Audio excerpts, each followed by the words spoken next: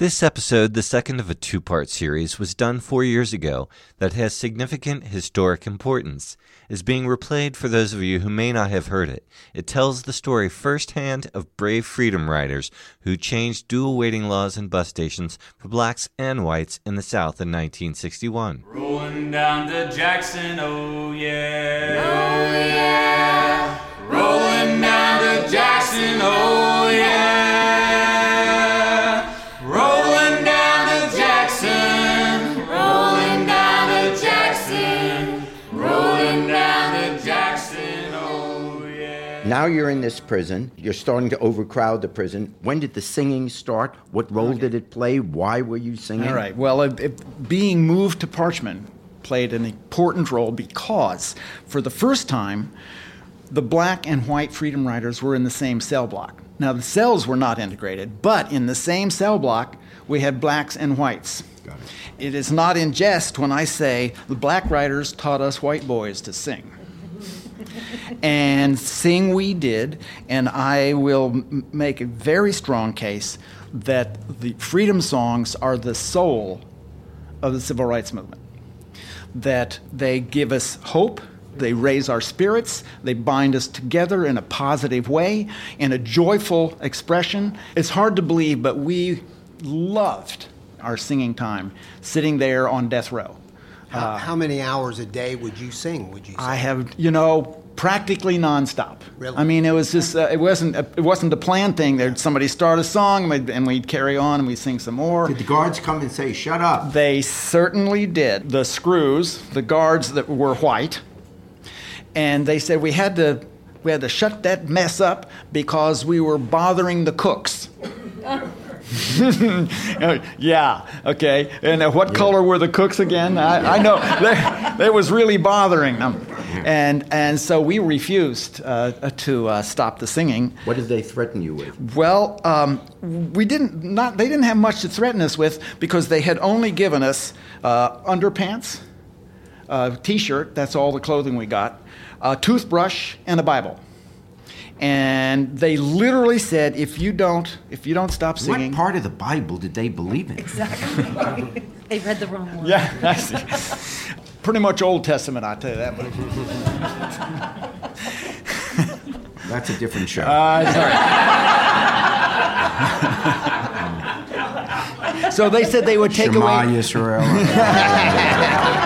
ahead. They would take away our toothbrushes if they. I mean, that was the literal threat. Took away mattresses, though, as well? I'll get to that point. Right. Then we're going to take your Bibles away.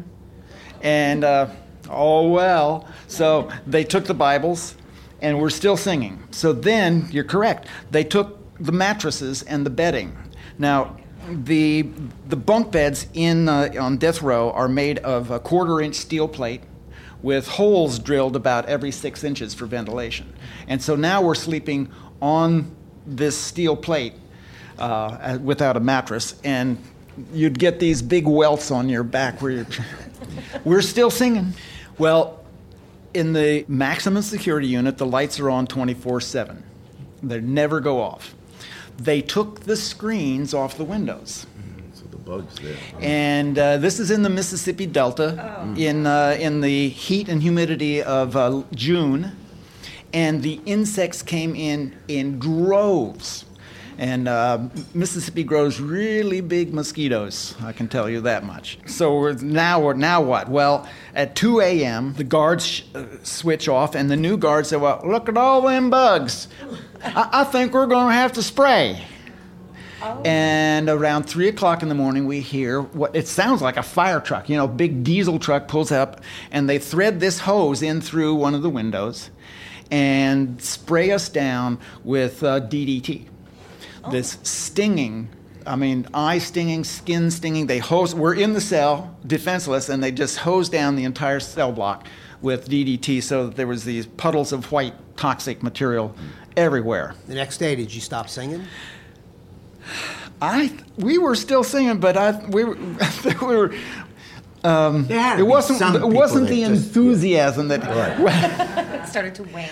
Well, but then the next morning, the warden shows up, and I was in cell 5, and it went up to about cell 20 maybe, and he was standing right outside my cell and was talking to us. He said, "Now, boys, we got off on the wrong foot. We don't need all this mess. If you'll just tone down your singing, we'll give you your things back." Going, "Well, we're not going to stop singing." "Well, we'll try to work with you." Well, we couldn't understand. It was a total change in attitude. And it turned out around that afternoon, the governor of Minnesota sent a delegation down to see the conditions inside the prison, because there were four prisoners from Minnesota.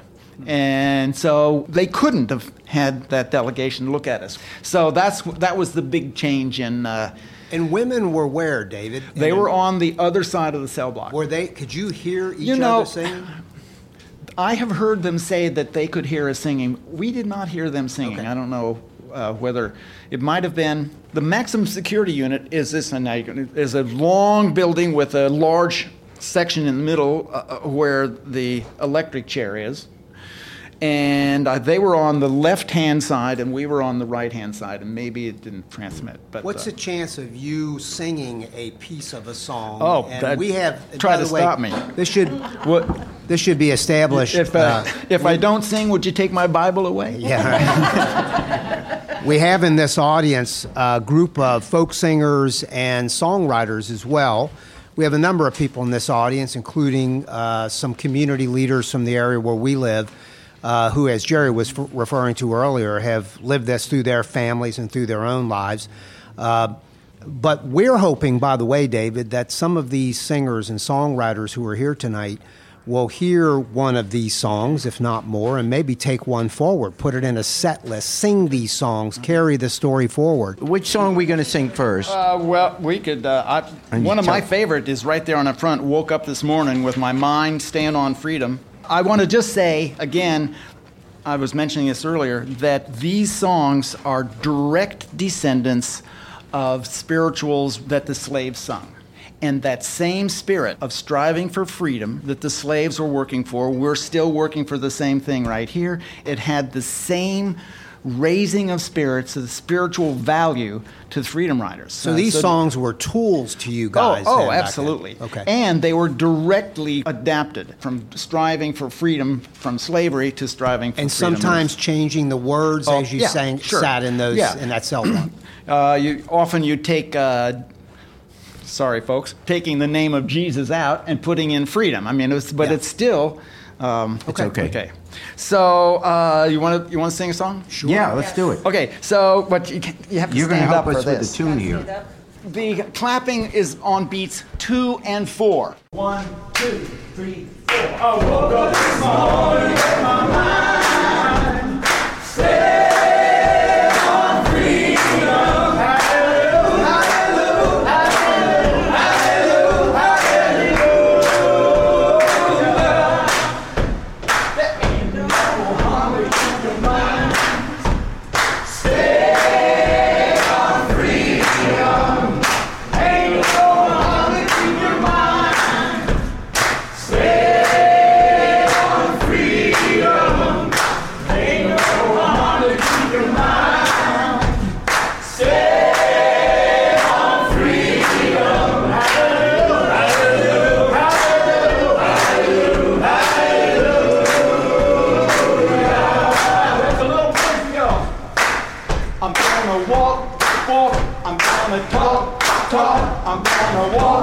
Walk with my mind on freedom.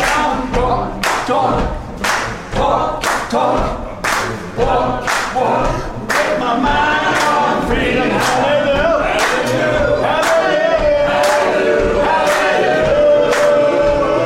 hallelujah. Good job. Hey, this man's got a voice. Where did that come from? Wow. One of my favorite, I'm going to sit at the welcome table. All right, now, again, this is a direct descendant of spirituals. And the chorus goes, I'm going to sit at the welcome table. I'm going to sit at the welcome table. One of these days, hallelujah. I'm going to sit at the welcome table.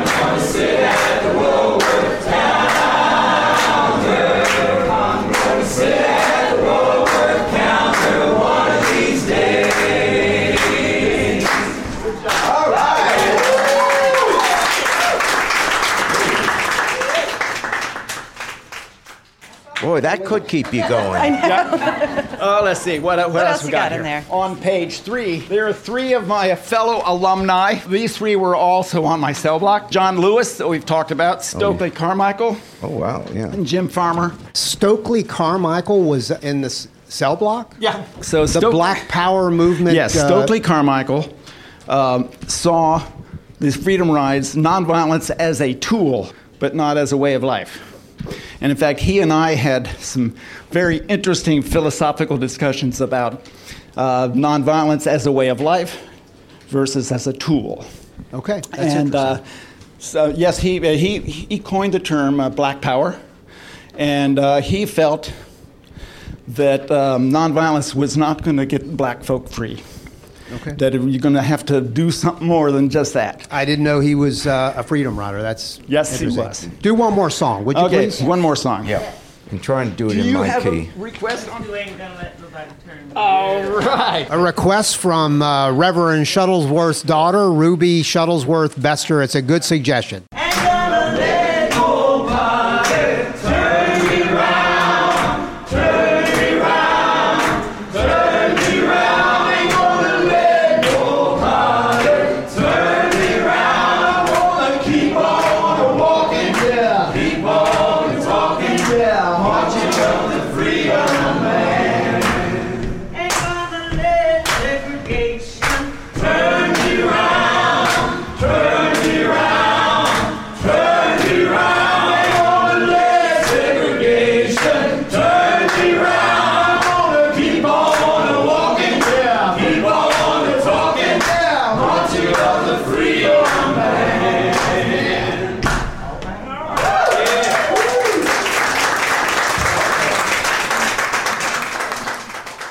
All right. Dang, this is better than American Idol. Excellent. Okay, that's right. I forgot I'm supposed to be talking. All right. So everyone's singing, and you're in the Parchman prison. Mm-hmm. How did the 40 okay, days so- get into this? You have 40 days that you can post bail. If you Okay. if you don't post bail in 40 days, then you are sentenced to 6 months. So the idea was we're going to fill the jails up, but we were going to bail out after 40 days. So you don't get the 6 month, or new people would Oh, come. they were coming in like I got to Okay. show you something. Yeah. So new people would be coming down on. The buses eventually came from all places. Yes, It wasn't just all from. across the United States. Yes. So you're not going to be able to see this on radio too well. Mug shots, and then a photographer went around and tracked down all the Freedom Riders and took current pictures. There's about 400 and some Freedom Riders that came. There was about 6 months. It started in May, and I think the last people were arrested in September. Because it was in September. By the way, the name of the book is Breach of Peace, and you can get it if you go to, what do you say, Amazon, Amazon? yeah, it's on Amazon. It's pretty powerful when you look at all that. The reason and you'll correct me if I'm wrong, but the reason the Freedom Rides kind of stopped around September is because in September, the legislation finally was passed and enforced. Actually, it wasn't legislation. What we were trying to get was Bobby Kennedy to issue an injunction to Right, enforce that's the right. law. In other Yes. words, we were just asking him to enforce the law, and he finally did. And, Yes. and David, of the 400 Freedom Riders, Yeah. some of whom were at Parchman, others bailed out. The jail and bail was a previous strategy. Yes, that Did was- anybody die in the process of the Freedom Rise? I know that Cheney and others died in the subsequent years. No, but- nobody died. It's lucky they didn't because they were severely beaten and some of them unconscious. Do but, you know the story? I've read this story, and it's an opportunity to ask you this. You mentioned Reverend Fred Shuttlesworth earlier. There was a point in which some of the people who were beaten were taken into hospitals. It might have been in Montgomery, by the way, and then stitched up and pretty much kicked to the curb. Hospital staffers saying that they were afraid thugs, KKK people would come in and turn their wrath on the hospital people if they let people stay overnight. That Reverend Shuttlesworth rounded up some people and came and rescued some of those Freedom Riders. Can you tell that story, and do I have that I don't right? know. I bet you could tell it. His daughter Referring could tell it to better. Ruby Shuttlesworth Bester. Fred Shuttlesworth did not necessarily believe in total nonviolence. Is that right? Am I right? He said, I'm going to let you talk. No, I want to. Have you heard this story? Jim Peck came to our house when he was beaten up, and I was amazed. I was amazed. I was 16 because it was a very rich family, and it made me feel good that this man would come and do this for people. And we had down in the South, you have a guest bedroom. And he ruined our spread on that guest bedroom. We were never, ever able to use that. In fact, we're restoring the parsonage now. That's a project I'm working on in Birmingham. But and there are pictures that they have of him standing outside with the many bruises. And if you go to the Birmingham Civil Rights Institute, you can see him talking. You can see the actual beating. Daddy and a number of men from the Alabama Christian Movement went to Anniston to bring the people back because they could not be treated there. And he had to unload them. Yes, he was nonviolent. He had to tell them, we're going to stop here and take all those guns you have and leave them in this garden, and we'll get them when we come back. But we had to be nonviolent because there was nowhere in the world that we could fight. And as far as Bobby Kennedy, he did work and the president behind the scenes, and he advised Daddy to not go into Mississippi. He advised the freedom. But this was a movement that had started that could not be stopped by threats. And he was political, and they had to do what they did, but a lot of things were done undercover for fear of your life, your job, your resources, your house, whatever.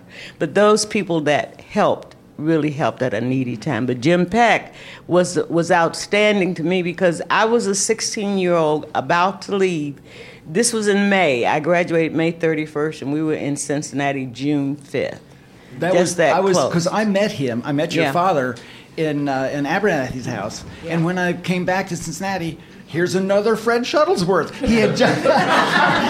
My mother insisted. Yeah. We were bombed when I was 11 in 56. We were beaten down at Phillips High School when we were integrating in 57. And my sister had been in college for a year at Spelman, and it was just by the grace of God that she was there. She even babysat for the King children. But we were poor. We could not afford it. So my mom said to my dad when Reverend L. Venture Booth said Revelation has a place, she said, we're going. Because Pat is in college, and we can hardly keep her there. It's time for Ricky to go. So that's why we came to Cincinnati. Ruby Kay in 61 said, we're going to go. Because there was me, and then my brother, and then my baby sister. And if one thing Daddy believed in, it was education. Thank you. Thank you.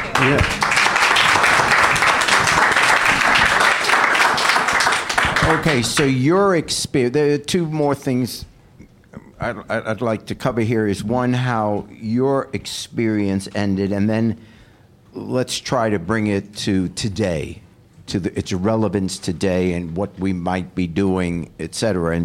And the one thought I had is, okay, so you were there for 40 days. You explained why. Actually, I was there for 42 days, and I was sweating blood when. Yes. I shouldn't say bullets. I had 40 days to get bailed out.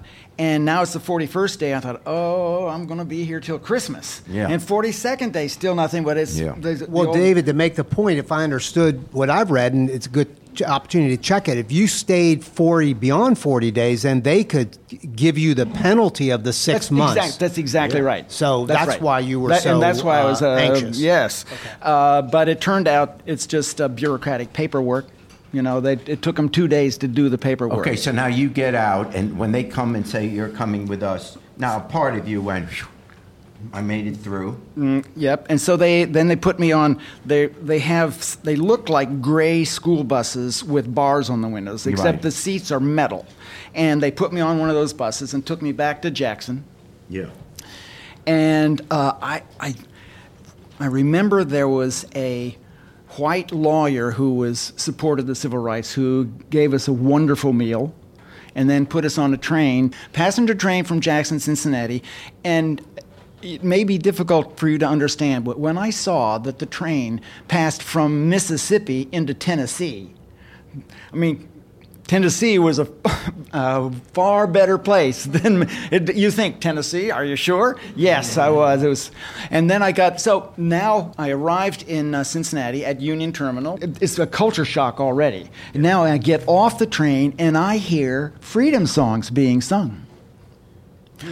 And in the concourse, very long, echoey concourse, there are about 50 Corps members there to greet me in the station, and they were singing freedom songs. I thought, oh my goodness, two big guys picked me up on their shoulders and carried me the length of the concourse. I thought, where am I? What drugs was I taking? I don't. Nice. But so it was an amazing.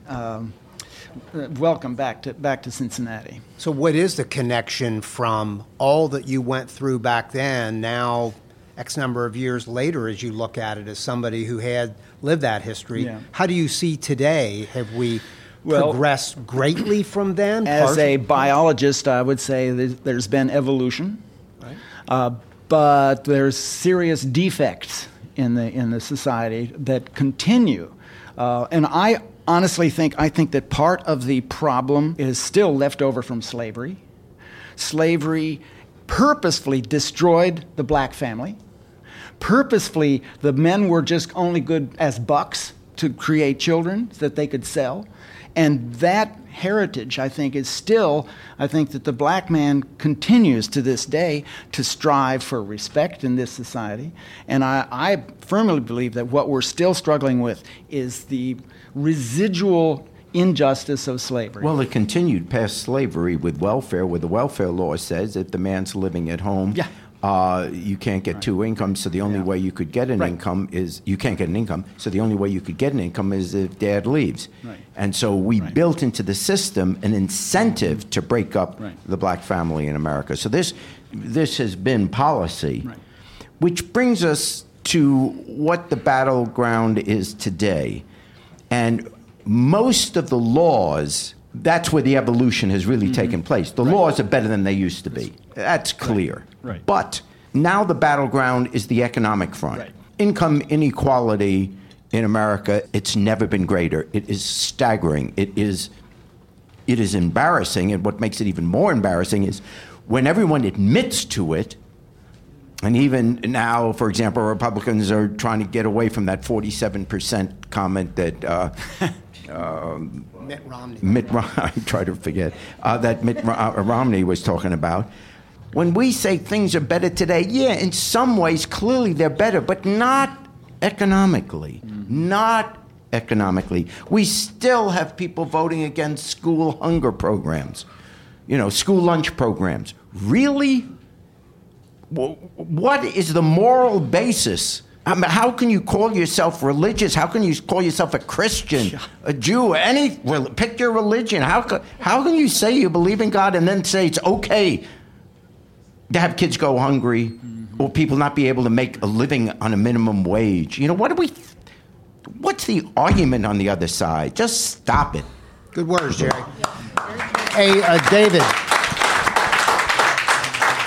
Thank you very much, David, Thank you. for sharing this story with us. And as I mentioned earlier, we hope that these folk singers and songwriters will just take one of these songs, put it in your set list, tell the story of the song. The story is this song was sung by a freedom rider 42 days to fight injustices in the South in the year of 1961. And David, maybe you'll take us out on one last song. Is there one final one, and we'll close out with that, please. Hold on, keep your eyes on the prize. Hold on. Let's do that again. Hold on. Hold on.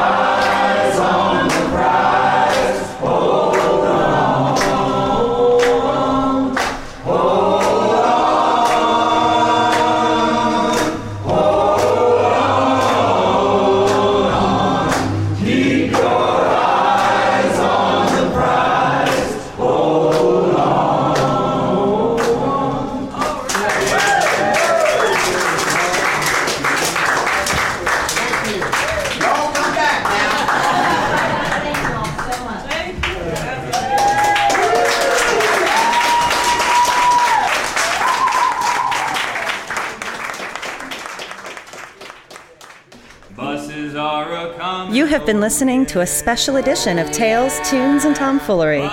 Tune in again to hear the continuing conversation, and don't forget to tell your friends. Buses are a-coming. Buses are a-coming. Buses are a-coming. Oh yeah. Coming to Alabama. Oh yeah. Oh yeah. Coming to Alabama. Oh yeah. Coming to Alabama. Coming to Alabama. Coming to Alabama.